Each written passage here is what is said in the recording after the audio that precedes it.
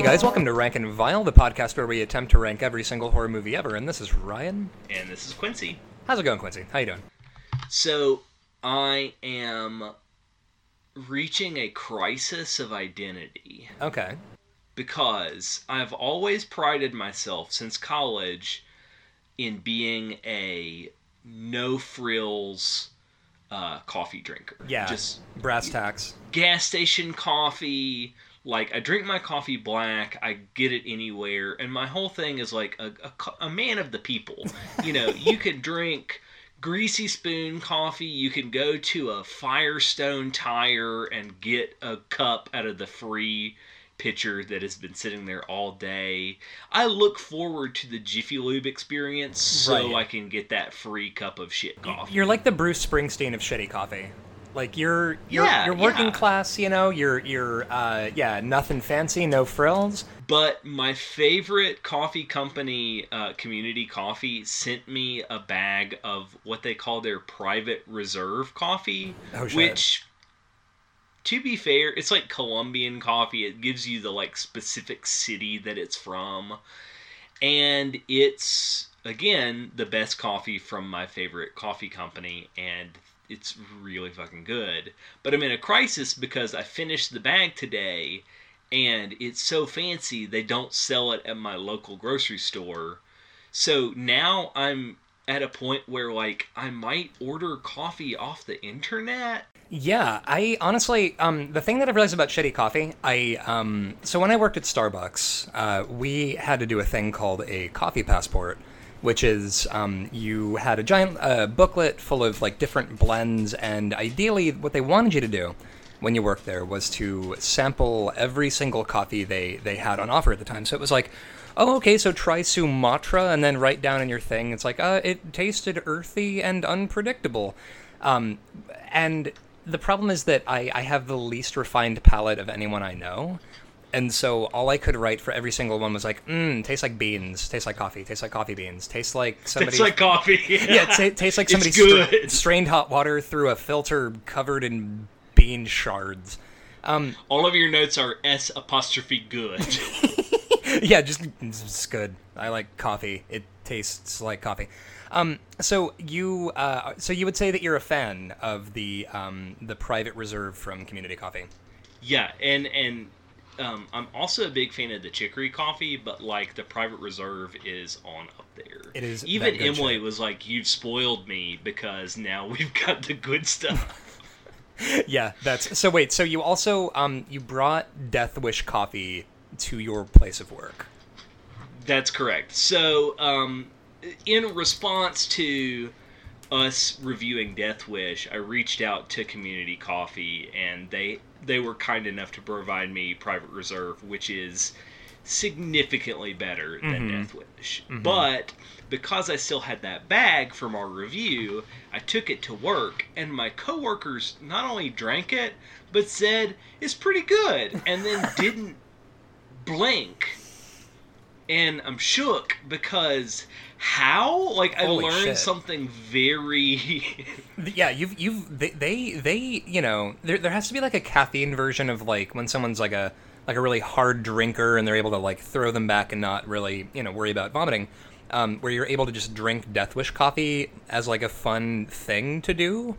Yeah. At work. And my coworker actually said, if you like that, try this. And she had a Keurig.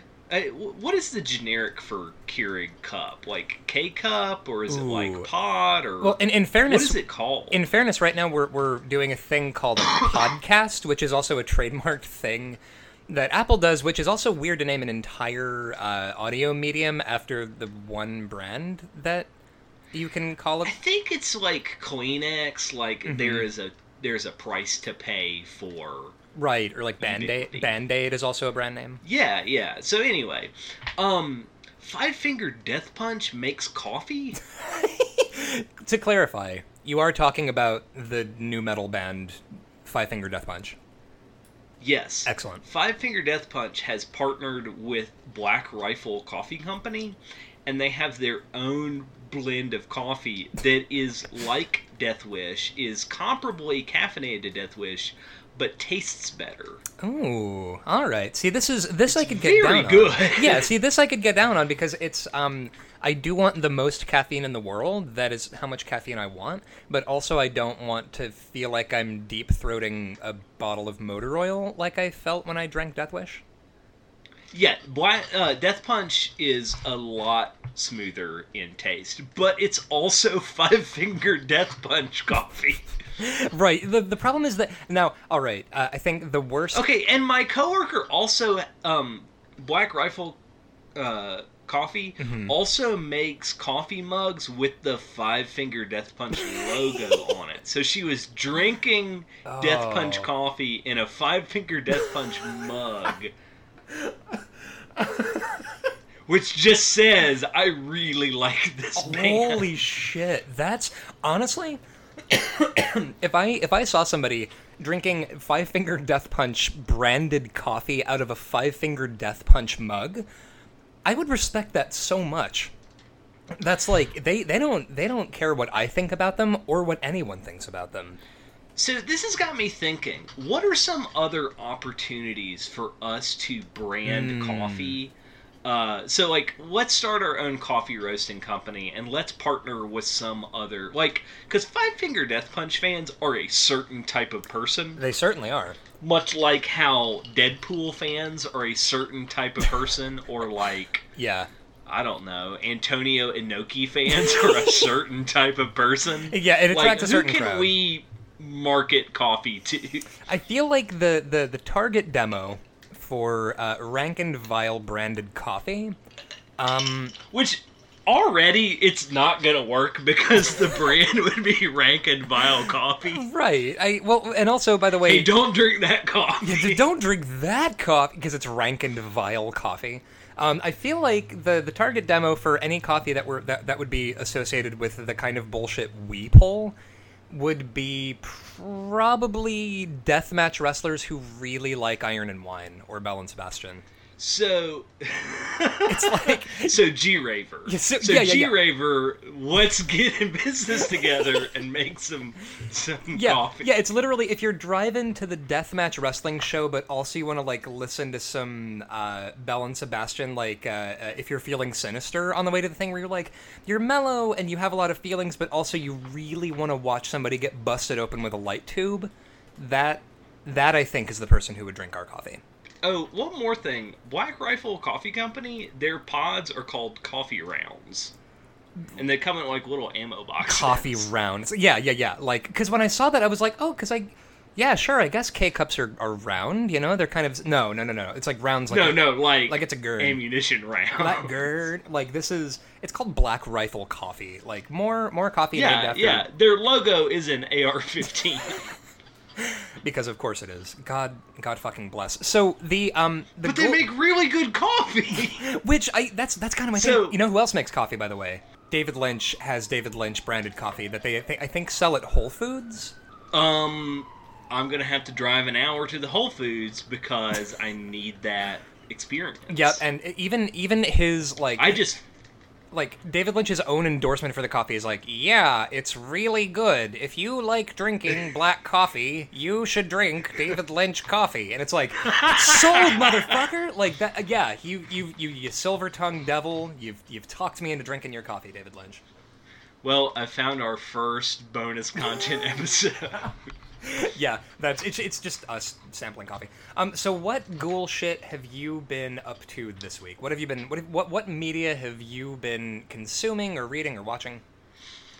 So it's not out and out ghoul shit, but Kate Leth's comic strip Simpo Friends has an Instagram page now. Oh hell yeah!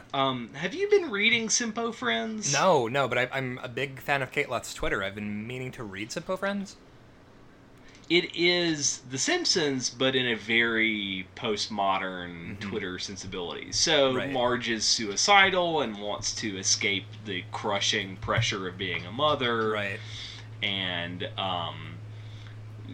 there's, comment on the proletariat. And it's basically, as a Simpsons kid who watched Simpsons on UPN at 5 p.m. every night of the week for 5 years... It's a little weird, but I'm also ready to make fun of The Simpsons now. Oh, absolutely. Well, also because The Simpsons, I feel like at this point, I mean, you'll notice that nobody really asks anybody else if they like The Simpsons, because it's kind of not on you to offer an opinion about The Simpsons, because it's The Simpsons. Like, everyone likes The Simpsons. Even, like, I think I've met exactly, like, one person in my life who was like, yeah, The Simpsons was never funny, and it was never good, and it was always bad. Was that because they were in one of those houses that couldn't watch it because of religion? See, that's the thing, is like when I was a kid, I also was not allowed to watch The Simpsons because I quoted it, because, you know, I had a single mom who was very, very Christian, and she, I quoted it at dinner one time when I was supposed to, like, you know, because we would say grace, and one time I watched The Simpsons as a kid, and then before praying said, "Dear God, why should we thank you? We bought this food." And my mom was just immediately like, "Where did you hear that?" And I was like, "The Simpsons." So I was not fucking allowed to watch The Simpsons. And I would actually, because my mom got home every night at 6 o'clock, because I, you know, latchkey kid. And so The Simpsons came on Fox at 5:30 every weeknight. So, you know, my brother and I are both on, like, lookout detail so we can watch The Simpsons before my mom gets home, and we had to, like, switch the channel really quickly before she walked in the door, and, yeah. So it was, I don't know, I feel like no one, I've not really heard a lot of people say I don't like The Simpsons. At least between seasons, like, 2 and 9. Yeah, those are, like, incomparably good. Mm-hmm. So, what have you been up to this week? Oh, man. I was in San Jose for Worldcon, which was just a fucking delight. Because I'm kind of getting into the sci-fi and fantasy scene a little more, because I've been doing some, like, slush reading for a couple of places, and it's been really good, and I kind of figured, like, well, what if I went to Worldcon and just kind of wandered around and drank and, like, supported a friend of the podcast, Sarah Gailey, as they won, by the way, their first fucking Hugo Award. So fucking congratulations. Yeah, that's dope. Congratulations, Sarah. And then the goal shit that I was reading at Worldcon, I've been slowly making my way back through the Nightmare Magazine podcast, which, by the way, the intro to it, if you have not heard it, download an episode and listen to that intro, because it starts out with, like, thunder. Like, think of the, you remember the Are You Afraid of the Dark intro? Very much, because it's burned into my nightmare screen. Yeah, where you're like, oh no, there's a boat with no one in it, and a clown. I gotta go! Oh no! That was a run to the bedroom and hope the remote signal is strong enough to change the channel while you're escaping. Yeah, and which is amazing, because it's like, oh no, shutters clanking against a window in a storm, and a swing set with swings moving. And as a kid, like, this was just, like, pants-shittingly scary. And so Nightmare Podcast starts with this kind of audio thing of, like, thunderclap, creepy guitar, and then a dude, honest to God, comes on and goes, "Nightmare." And it's the goofiest fucking shit I have ever heard. And it immediately makes me think of, I don't know if you ever saw that clip from the late 80s that was like a creep phone, where it was like a 900 number where it's like, creep phone, real ghosts and goblins. I don't know why I sound like Strong Bad. And it's like, man, I'd fuck with some Jareth level trickery to get to relive a 90s 900 number. Oh, for sure. My favorite part about the commercial is that the guy goes, "Make sure I'd your fuck with parents that know you're calling." I'd fuck with that Goblin King and try to get my baby back. Holy shit, let's dive into the first... Holy shit, so the first movie we're doing on this week's episode. Quincy, could you give us a little bit of background on The Sect, a.k.a. Demons 4? The Sect is a Dario Argento production. It is Demons 4, but like a lot of Italian horror movies, it is a sequel in name only. Mm-hmm.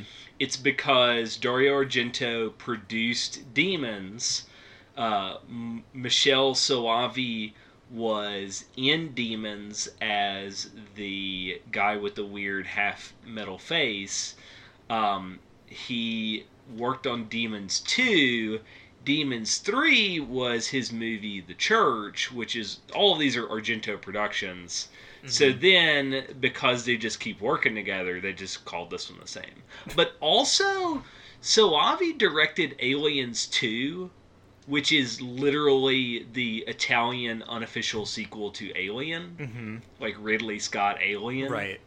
So, and also, you know, Italy has brought us Terminator 2, aka Shocking Dark, and Evil Dead 3 and 4 and 5, the La Casa movies. Mm-hmm. I think Cemetery Man is technically a Demons sequel. Okay. So by name. And right. like Troll 2 is the famous one, mm-hmm. but Troll 3 uses the masks from Troll 2, so it's called Troll 3, even though it's a fantasy movie, and it's actually one of the Ator the Fighting Eagle sequels. So, hell yeah. Anyway. Which, by the way, I'm going to say a thing to see if it's true. Michael Soavi is the Puff Daddy to Dario Argento's Notorious B.I.G. Yes. He is there in support, mm-hmm. but never reaches the height of the true genius. Yeah, he's the guy on the track going, yeah. And that's basically just Michael Soavi, only he's also a director, and he does the director version of going, yeah. What? And this movie, it has nothing... So we previously did Demons on the podcast and just fucking adored it. Yeah, this has nothing to do with demons at all. Not a goddamn thing. And this is apparently a thing... I mean, there are devils in it. There's demon shit, but it is not like Metal Mask turns you into a demon. Oh, sure. And really... But there is a desk mask that strangles people. Which I feel like is important for this. And also because in Italian horror, this is a huge thing that you just get these like unauthorized sort of sequels that get a name tacked onto it because... And again, Troll 2, I love that, you know, Claudio Fragasso, like the director... will not cop to the fact that when he gets asked, like, so wait a minute, why is your movie called Troll if it's goblins? And he's just like, you don't understand nothing. And honestly, okay, so Soavi, so he got into horror because when he was goddamn 12 years old, he saw the movie The Bird with the Crystal Plumage. Yeah, he snuck in to see Bird with the Crystal Plumage. This Blu-ray that we got from Scorpion Releasing to mm-hmm. Review for this has an interview with him, and he literally says, I put lifts in my shoes so the ticket taker would think I was older, and I watched Bird with the Crystal Plumage as a 12-year-old. Which, it's not every 12-year-old who sneaks in to see a fucking giallo film, and I feel like there were two ways this could have gone. I feel like this is either a serial killer backstory... or it's... And anyway, that's how I ended up working with Dario Argento. Yeah, so do you think that he realizes that it's not normal to see a movie by your favorite director and then jump into filmmaking and through being assistant director get to just work with them all the time? Yeah, like you're my guy, you're the anomaly here. Like it's kind of like Renny Harlin that his experience of becoming a major Hollywood director is like everybody's dad's idea of how job hunting works, where it's like, yeah, this big fucking Finnish guy who looked like an unwashed golden retriever loitered aggressively outside the New Line office, so we figured we'd let him direct Nightmare on Elm Street Part 4. And this is basically that, where it's like, oh, he just happened to sneak in and see this movie, fall in love with it, and then get to go be the Puff Daddy to Dario Argento's Biggie. Yeah, so this Blu-ray is pretty good. So Scorpion Releasing put out this new transfer. It is a 2K transfer of the original mm-hmm. Negatives, and there's like, let me see, looks the box good. Says, okay, gonna have to vamp. All right, mm-hmm. Let me take that from the top. Yeah, no problem. Yeah, so this new Scorpion Releasing Blu-ray is a new 2K scan of the original Negatives, and it says they spent over 45 hours doing color correction on it. Holy shit. On this? Yeah. On this. They spent that much time on The Sect? Which makes me feel bad because I was watching it and initially said, this isn't a very good transfer, it looks like shit. And then I realized, one, no archivist is trying to preserve the negatives of the sect. The sect. And two, they spent that much time. So imagine how bad it was that after 45 hours, it looks like this. Hachi machi. That is dire straits, Mike. Like that's... Honestly, learning that makes me want to be a lot more gracious toward the movie The Sect. Because here's the thing. This movie fucking sucks.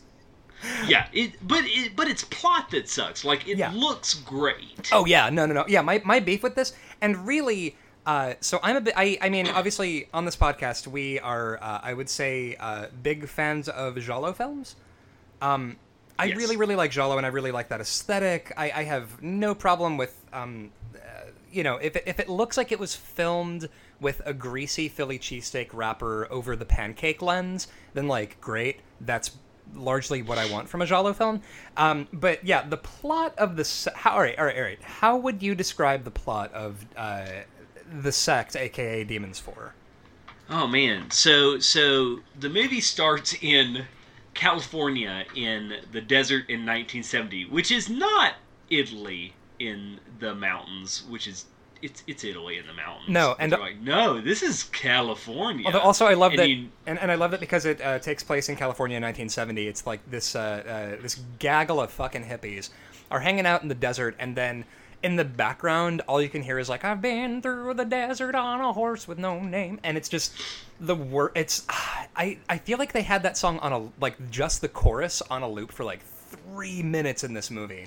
Yeah. And then, Tomas Arana, which is his actual name. Fucking great name. Walks out of the desert looking like Charles Manson Jesus to a score of A Horse with No Name. And says, hey, can I stay in your hippie commune? And these hippies who are painting butterflies on titties and dancing in the desert say, of course you can. Why, sure. And then he just murders them all. Yeah, he murders the shit out of them. And so then it goes... Oh, fuck. All right, this movie doesn't have much in the way of a plot. So Manson... the Manson analog murders this family, and the important part here is he cuts off a dude's face. Marles Chanson. Yes, Marles Chanson. Cuts off this dude's face, like whole ass face, holds it up, and throws it in the fire. Shit, yeah, he does. And then he goes to like a limousine, and the window rolls down, and he says, the job is done. And we flash forward to the present day of 1991. Yeah, which, by the way, side note, on next week's episode, possibly, we might be doing the fourth Texas Chainsaw movie. And so, by the way, you mentioning, sort of killing a bunch of people and then walking back to a limousine and going, it's done. Stay tuned. I'm so fucking excited for you to watch Texas Chainsaw: The Next Generation. Oh my! We'll see. Oh my god! So in present day, there's a dude who's like, he's played by Herbert Lom, and I don't know what his deal is. He's just like a cult or something. He fucks with that devil shit. Yeah, he's on a bus, and he's like, I gotta get off the bus because I got this package, and he almost gets hit by Kelly Curtis, who is Jamie Lee Curtis's stepsister. And then, because women in this type of movie are too worried about being impolite to not get murdered, she says, why don't you come live with me, weird stranger that I almost hit with my car? Yeah, and then after that, which is totally the plot of that Masters of Horror episode that Argento directed. Oh shit! That is basically just that episode of Masters of Horror. Yeah, is creepy girl gets invited to stay with unsuspecting wasp family. Right, and then at this point, there's a bug that starts hanging out. he puts a bug up her nose while she's sleeping, and it makes her trip balls. You know what they say, never go to bed with a hippie, bugs up your nose. Yeah, so she keeps having dreams that a stork or some kind of crane or something is eating and fucking her. Right, because immediately, you're thinking, oh, is this like a pregnancy metaphor? Because the stork? And then you realize, like, we might be giving the sect too much credit? Yeah, because then, here's the problem. It's just unrelated imagery. Yeah, yeah. In full disclosure, I fell asleep for a good 10 minutes because I've had a long week at work. Uh-huh. And I woke up and read the Wikipedia to catch up on where I lost, and I missed, like, the gap in paragraphs was the full time I was asleep. Oh, man. So, like, nothing happened. Oh, and Kelly Lee's character... Kelly Curtis, not Kelly Lee, because that would be too much. Oh, right. To have the same middle name. Right. Jamie Lee's like, look, you can have my last name, but you cannot have Lee. Exactly. But yeah. That's my intellectual property. Lee and my yogurt. Leave those to me. Man, poor Kelly Curtis. I bet she is stove up with the poops. Man. Just cannot shit regularly. No, at any point. And so at this point in the movie, oh god, what? There's a bunch of weird Satan shit, just happening all over the place. Kelly Lee, damn it, I want to call her that. So Kelly Lee finds out that her house is over a sewer which is used for devil shit. Right. And so there's a demon sect. That's where the title comes in, is they keep saying it's a sect of demonism. So here's my question also with Dario Argento and then largely Italian horror. Okay, so when you're engaging with American slasher movies from the 80s, you kind of know what place that's coming from, because you're like, oh, repression and suburban white flight anxiety and Protestant work ethic and slut-shaming, and you can kind of figure out where all of that stuff comes from culturally, and you know why it takes the form it does. Giallo, and also just Italian horror generally, has a weird boner for Satan, specifically. Like, they're really into Satan and the occult and just generally some devil shit. And I'm wondering, do you think that's like the influence of Roman Catholicism, or what? Well, I can't remember the year of Vatican II, but Vatican II fucks a lot of shit up. Oh, I want to say Vatican II was 1960 something. Yeah, so the Pope is like, we can be normal people, and like a lot of this is kind of hippy dippy hoopla, and a lot of really fervent Catholics go, the devil is real, and you saying that makes him have more power. Like, if you've ever seen the Hostage to the Devil documentary, which fucks me up because have not seen it. I don't believe that, but maybe because the whole movie's about, the whole movie is this guy saying because people don't believe in the devil, he has a lot of real power and possesses people. But yeah, they basically said that that's why we see this big explosion in exorcism talk and real exorcisms and all that is because, our moral turpitude ushered in by Vatican II. So maybe that was a fucking great breakdown. It has something to do with this. Maybe. I watch things. Yeah, sure. You watch things. Yeah. Just this idea that like the old scary stuff still scary, and actually, your attempts to listen. The devil doesn't care if the Catholic Church eats fucking froyo now. Fuck your froyo. Satan is still here. Yeah. So Kelly Curtis, in this movie, every friend of hers gets murdered by this Satan cult. Yeah, and it's sort of... every goddamn friend. And I feel like it's left sort of ambiguous who's doing the murdering with this cult. Yeah, it's like, is it, Herbert Lom? Is it, Darles Manson? Yeah, who is it? Yeah, is it Marl Shanson? Or which, by the way, Herbert Lom... That's his real name. That is a hell of a name, by the way. I feel like with a name like that, you can only act in horror movies. Yeah. I'm sorry. Herbert his Lom's name not is out here Dr. Mobius in the movie, which is the most extra. Dr. Moby. Honestly, changing my first name to Dr., last name Mobius. I will be Dr. Mobius. With a name like Herbert Lom's not doing rom-coms. Herbert Lom acts in giallo films. He is typecast. Oh my god. So the best scene in this movie is when Darls Hansen puts those Hellraiser hooks in that woman's face and peels her entire face off. Her whole ass face gets peeled off. It honestly, the effects on that, best part of the movie. Yeah. Second only to that bird puppet that eats Kelly Curtis in that dream, and then worms come out of her neck wound. Hell yeah. I appreciate and the then level... she wakes up and a goddamn worm falls out of her ear. Oh, man. Man, it's good. Man, honestly, I think that's what... Alright, so this movie may be bad in terms of, plotting and writing and characterization and stuff, but as a horror movie that responds to specific things that squick me right the shit out, it is just great. Okay, this movie is the American Horror Story of Italian movies. Oh. It's just visuals. Oh, man. It is throw the spaghetti against the wall and see what sticks. See what sticks, yeah. Oh, fuck, you're totally right. Who cares? Let's just do stuff that looks good. Yeah, and it's that, and it's also like when you would go to a Halloween party as a kid, and they're like, put your hand in this popcorn bowl full of human eyeballs, and it's like peeled grapes, and it's just like a buffet of upsetting images, which also...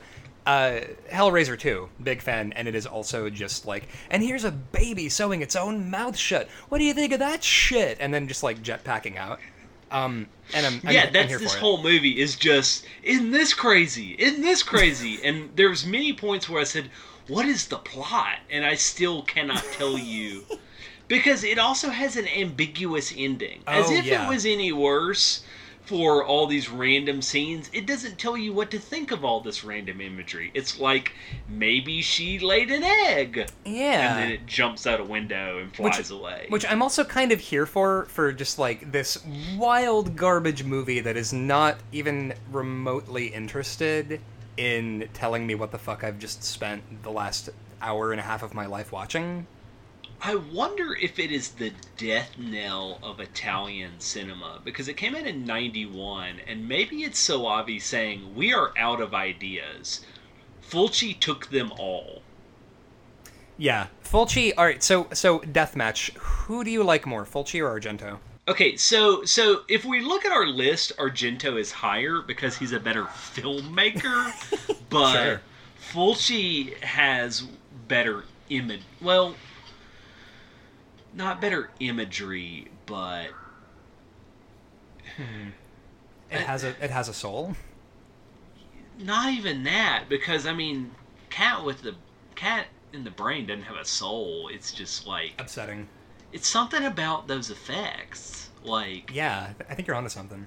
I think it's that Argento is the kind of guy that would spend an hour picking the right lampshade at Lowe's, and Argento buys and Fulci buys a work light and an extension cord and just hangs something up. God, that's a fucking great way to put it. Like, yeah, Argento, he's fussy. It takes forever for him to make the point. He's picking out Edison bulbs and trying to pick the right sconces, and Fulci's like, hey, these 98-cent incandescent bulbs will do just fine. And you're like, Fulci, you're going to save your money if you go with LED. Lucio, like, what are you doing? I'm fine. We'll do it this way.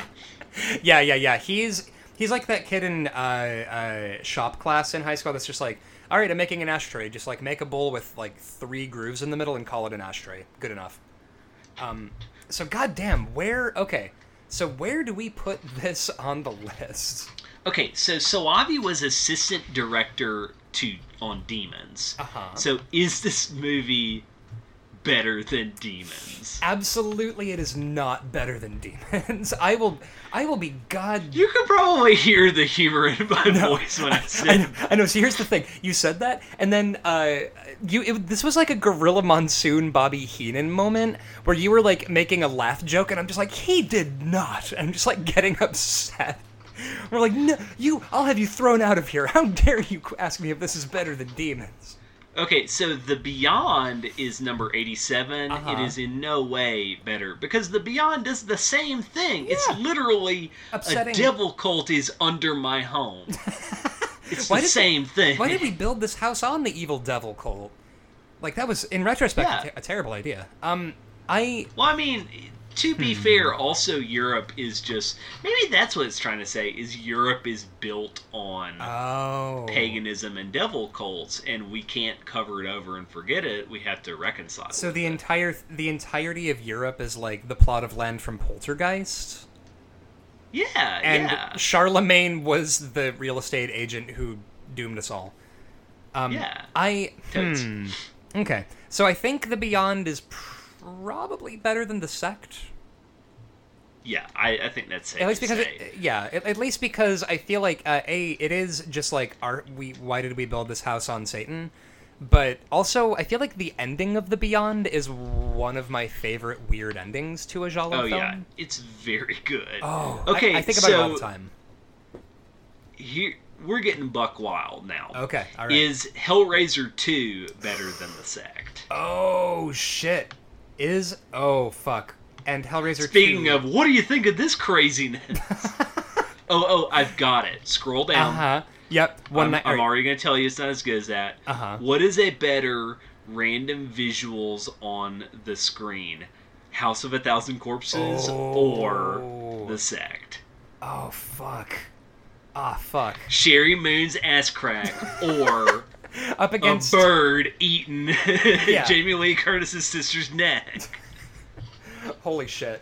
I'm tempted to say that House of a Thousand Corpses is better. I think you're right about that.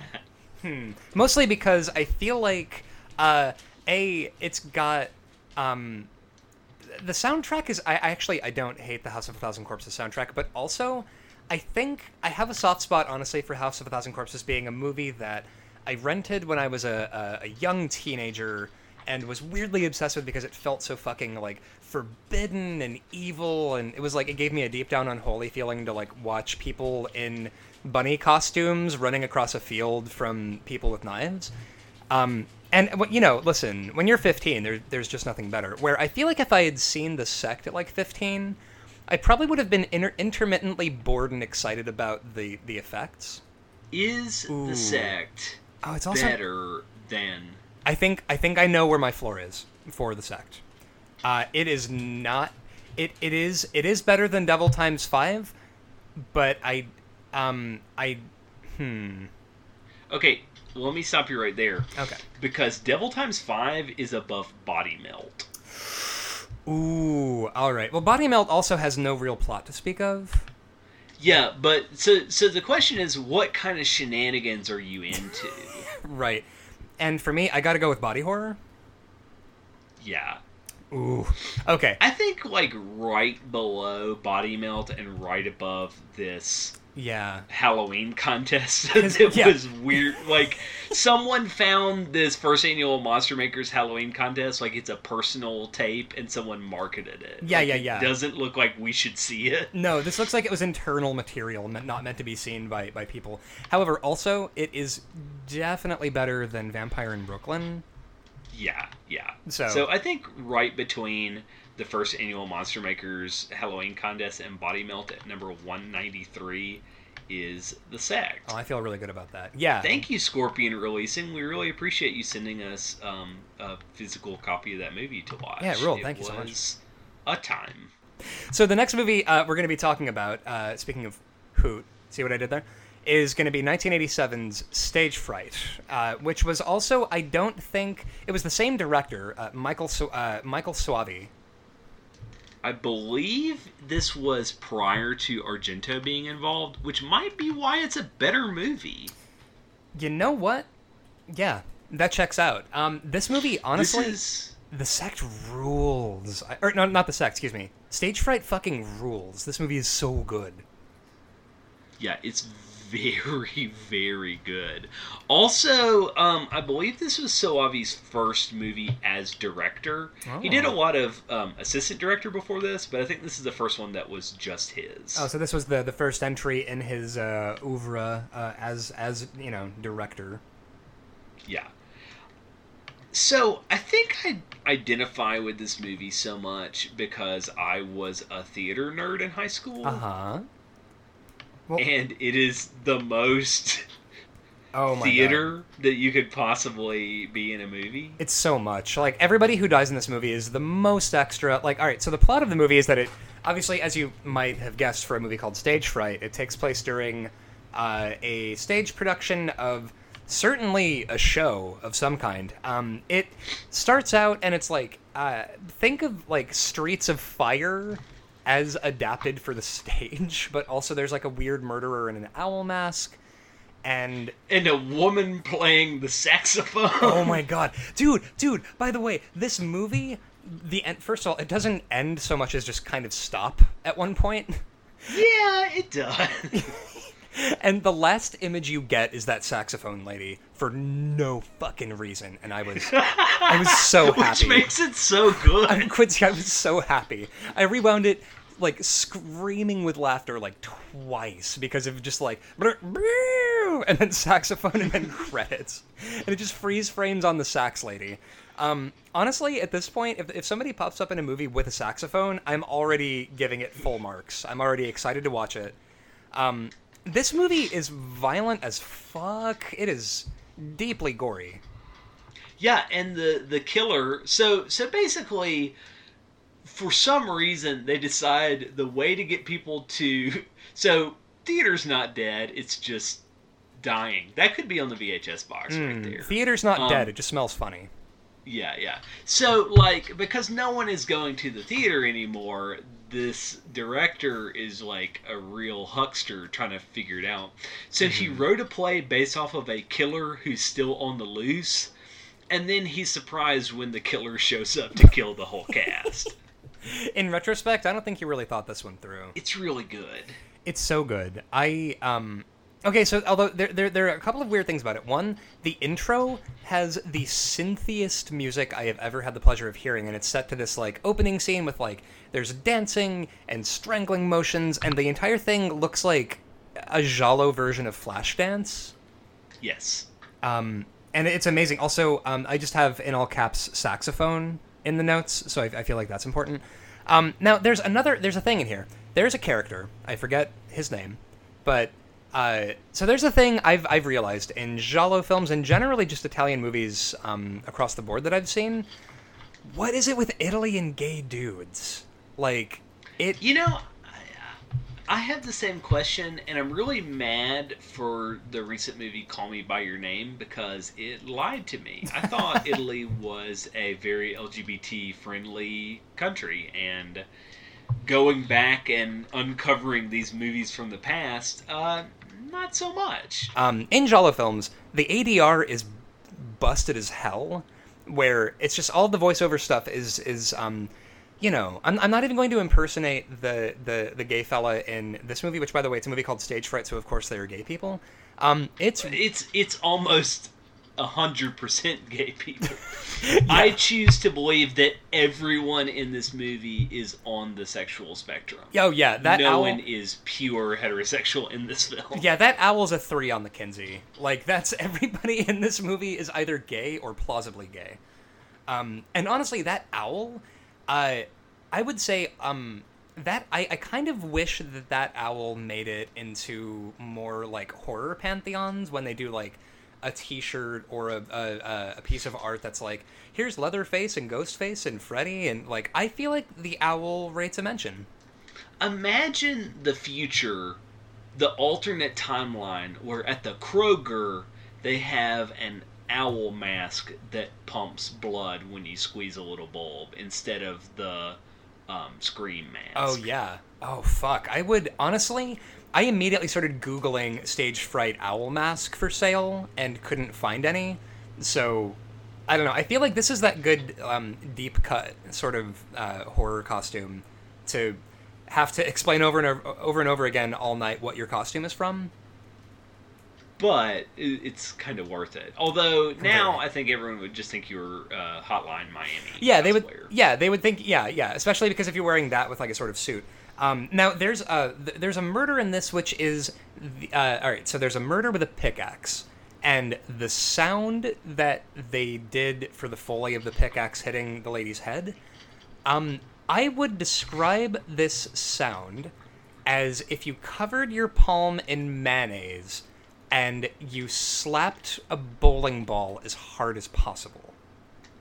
Just this sort of wet thwack that I've honestly been thinking about that sound all day because of how upsetting it was. Like, I was watching this at work and just kind of, yeah, because of that pickaxe murder. Like, it's, the way it's executed, I mean, if Soavi is the Puff Daddy of Giallo, I feel like this was his, I'll Be Missing You, was this movie. For sure. This is his peak. Yeah. I think it's safe to say. Easy. So, I need to know, who is the H-Bick in this movie? Is it Peter the director or Brett the guy in the unitard that plays the owl? Wait, sorry, what is H-Bick? The head bitch in charge. Oh, the head bitch in charge. That is... Ooh... I feel like everybody in this movie wants to be the H-Bick, but I honestly think Peter probably walks away with that title. He is the most extra. Oh my god. First of all, stage fright is gay culture. Second of all, you could easily do a double feature of Stage Fright with Theater of Blood by Vincent Price. I was gonna ask if that would fit well, because I was thinking it's the same movie. No, here's what it is. It's the same movie, but one of them is demonstrably more fun, and the other one is sort of meaner and grosser. So what you do for that double feature, first one you do, Theater of Blood. Vincent Price, Shakespeare references, goofy fun, 98% on Rotten Tomatoes. Everybody loves that movie. And then, you know, the people still hanging around after that one for the second movie are going to be the sort of goblins that would actually enjoy Stage Fright by Soavi. It's so good. And by the way, it's streaming on Shudder, who does sponsor our podcast. So hey guys. If you're not shuddering, you should get on that. Yeah, you absolutely should, especially because on Shudder they've got this like giant Giallo collection of like half of the Giallo movies I've seen at this point I saw because I was fucking around on Shudder and just found one.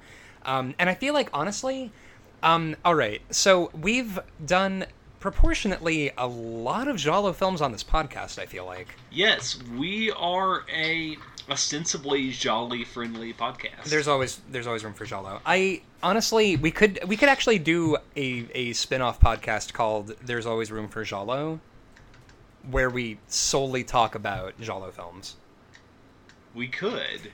I don't know if I have it in me. I don't know if I don't know if we have the time, but here's the thing. All right, so Quincy, this movie. Well, once we do our goal where we rank every movie in every cult movie ever made, we'll go into a deeper dive with all of the absolutely. It'll be the angel to this current podcast's Buffy. We'll explore some darker themes. You know, it'll be more wildly varying in terms of quality.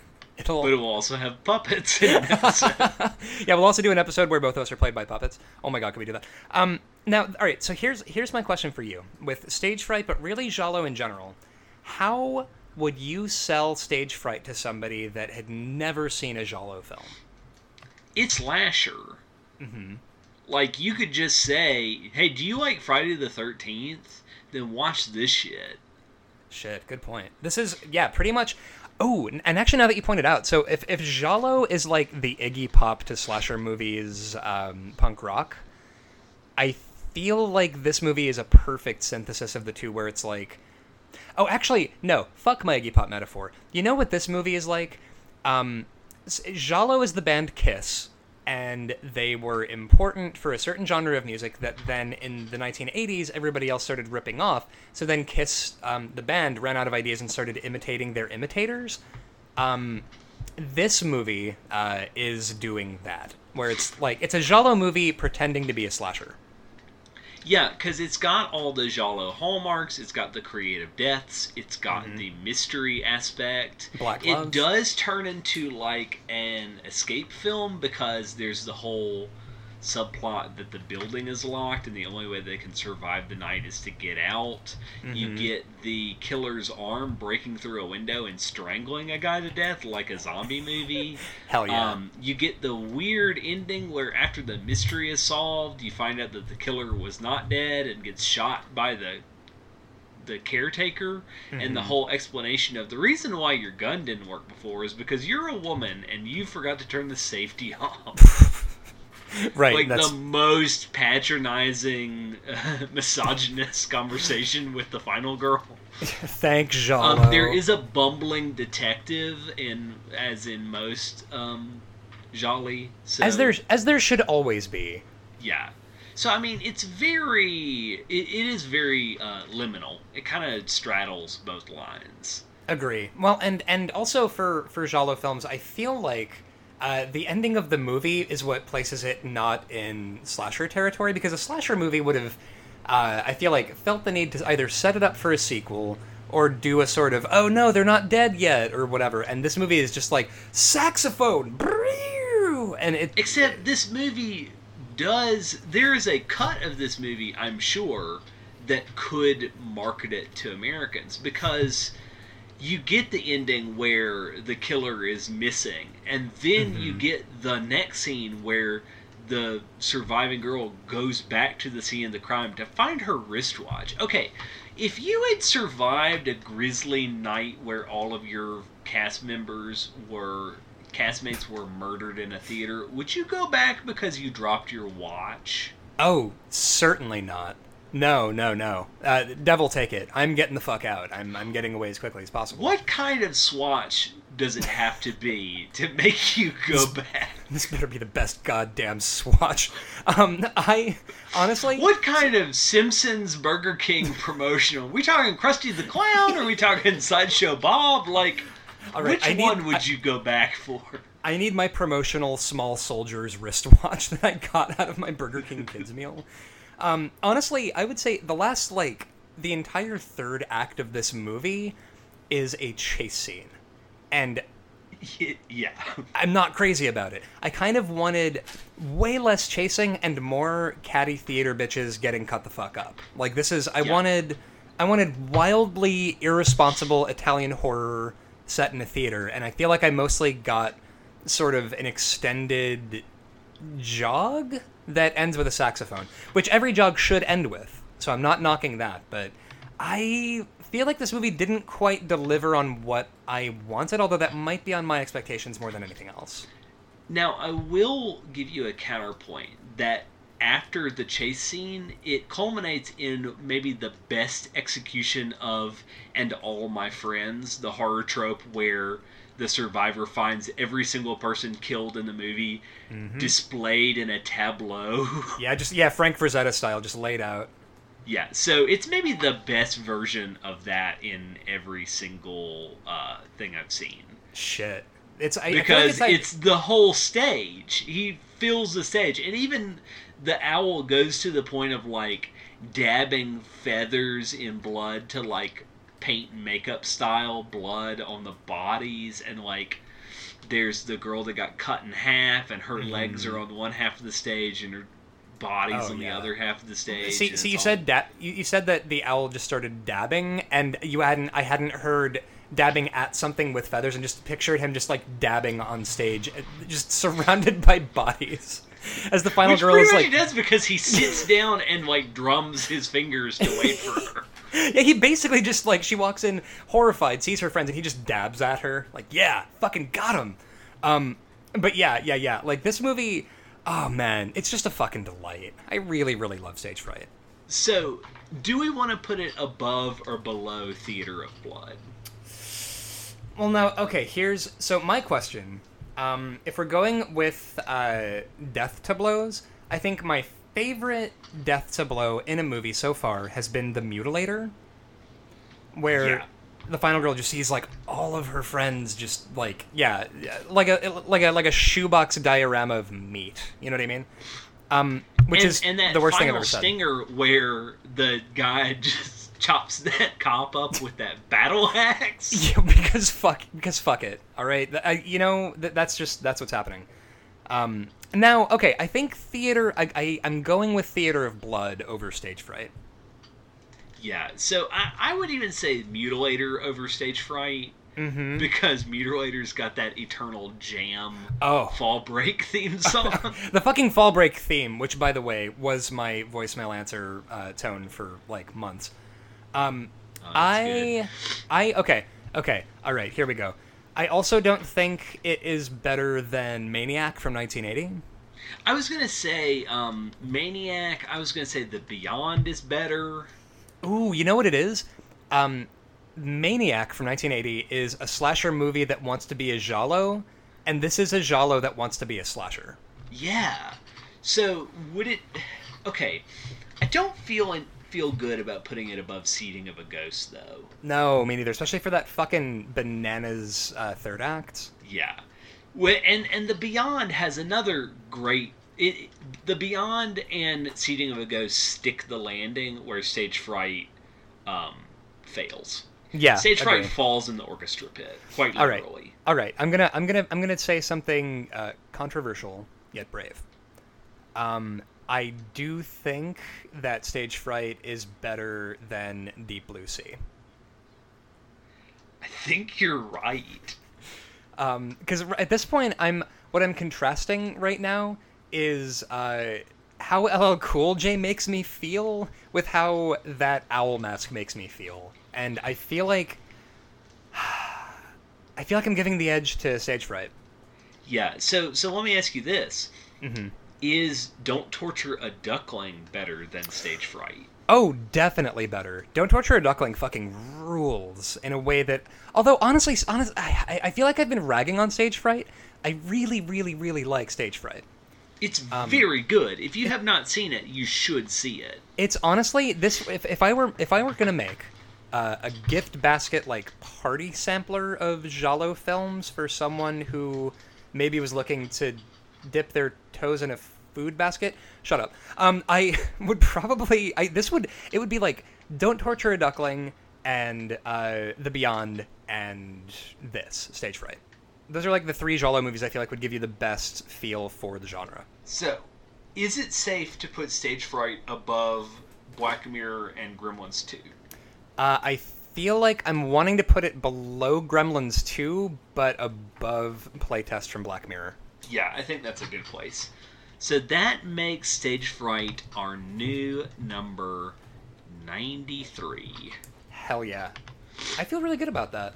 Yeah, it's such a good movie. Ryan, why don't you tell our listeners who sponsors us? Well, we've got a couple of sponsors. One of them that you're going to want to check out is Horror Retro Caps on Instagram. You're going to want to use our code, all one word, Rankandvile10, to get, I'm sorry, how much off at Horror Retro Caps? 10%, because it's in the code. See, that's how you know. It's sneaky. So, he takes orders through DM, so you just DM him what you want, and just say, we sent you, and give him that code. They have a Warduke hat. So if you're a D&D nerd like me, you are a big Warduke nutswinger because he only has half chainmail and half barbarian. Hell yeah. So definitely get that. We're also brought to you by Scary Basement Media. They have a really good collection of enamel pins right now that are the Universal Monsters, but with kind of a new twist, kind of a new design. They've got a really good Creature from the Black Lagoon t-shirt out right now. Hell yeah. And we're going to try to put our bit.ly in the show notes, so you can just click on that in your podcast app and take you directly there. And if you see something cool, get it. Treat yourself, and that also helps the show out a little bit. Hell yeah. So, Rank and Vile, we can be found on, holy shit, so many places. You really just would not believe it. We're on Tumblr at Just Rank and Vile. We're on Twitter, which is, I would say, primarily where we post stuff, at Rank and Vile Cast. We are also on Instagram, which is maintained and run entirely by Quincy, who does the Lord's work, at also Just Rank and Vile. Good news, I set it up as a business profile now, so I actually get analytics. I can't figure out how to change the category to podcast, so if anyone knows that, please send us an email at RankandVilecast, because See, the thing is, I cannot figure it out, and they will not tell me how to do it. See, we're not exactly oldsters yet. Like, we can kind of use the internet, but I feel like we're in, like, weird uncle territory, where we're, like, kind of savvy with internet stuff, but also we kind of forget where we are half the time, and we really like black licorice. If you have advice about Instagram maintenance, or if you want to sponsor the show, or if you're a filmmaker or a creator and you want us to review your zine or your movie or your enamel pin collection, shoot us an email, rankandvilecast@gmail.com. If you have a request, we have an ask box on Tumblr. Go to rankandvile.tumblr.com and you want to shoot that request in the ask box. Don't use the DM on Tumblr, because I don't know how that works either, because I am an old because weird uncles. This is what we do now. So definitely, if you have any requests, rankandvilecast@gmail.com I think is also, I feel like, the best place. Or here's the thing, yell at me on Twitter and I'll probably be like, okay, and then we'll talk about fucking House 2: The Second Story, which, by the way, I think is probably the best sequel title of all time. If you are into weird lists and maybe you're looking to find something new, we do have a letterboxd at Rank and Vile. We are also just on a shitload of places. We're on iTunes, we're on Stitcher, we're on Last.fm. I kind of want to set up a SoundCloud, but also the problem is that if I make a SoundCloud, I'm going to have to start making posts. Anytime I get a big post that blows up on Twitter, I'm going to have to be like, check out my SoundCloud, and it looks like garbage to me. I don't trust it. Waiting every day for us to get that viral hit so I can promo this podcast, Ryan. We must set up a SoundCloud. It's purely for a SoundCloud, but also it's just going to be like odds and ends, like me going on giant rants about Dario Argento's camera work. One more place. We're also on YouTube. We have a playlist of what I believe is every rap tie-in to a horror movie. If you look at our playlist and you know something we have not gone to, please email it to us. That is a work in progress. So if you just search Rank and Vile on Twitter, you'll find our playlists. I think that's all I got. You got anything else? Have a good week, y'all. Later, folks.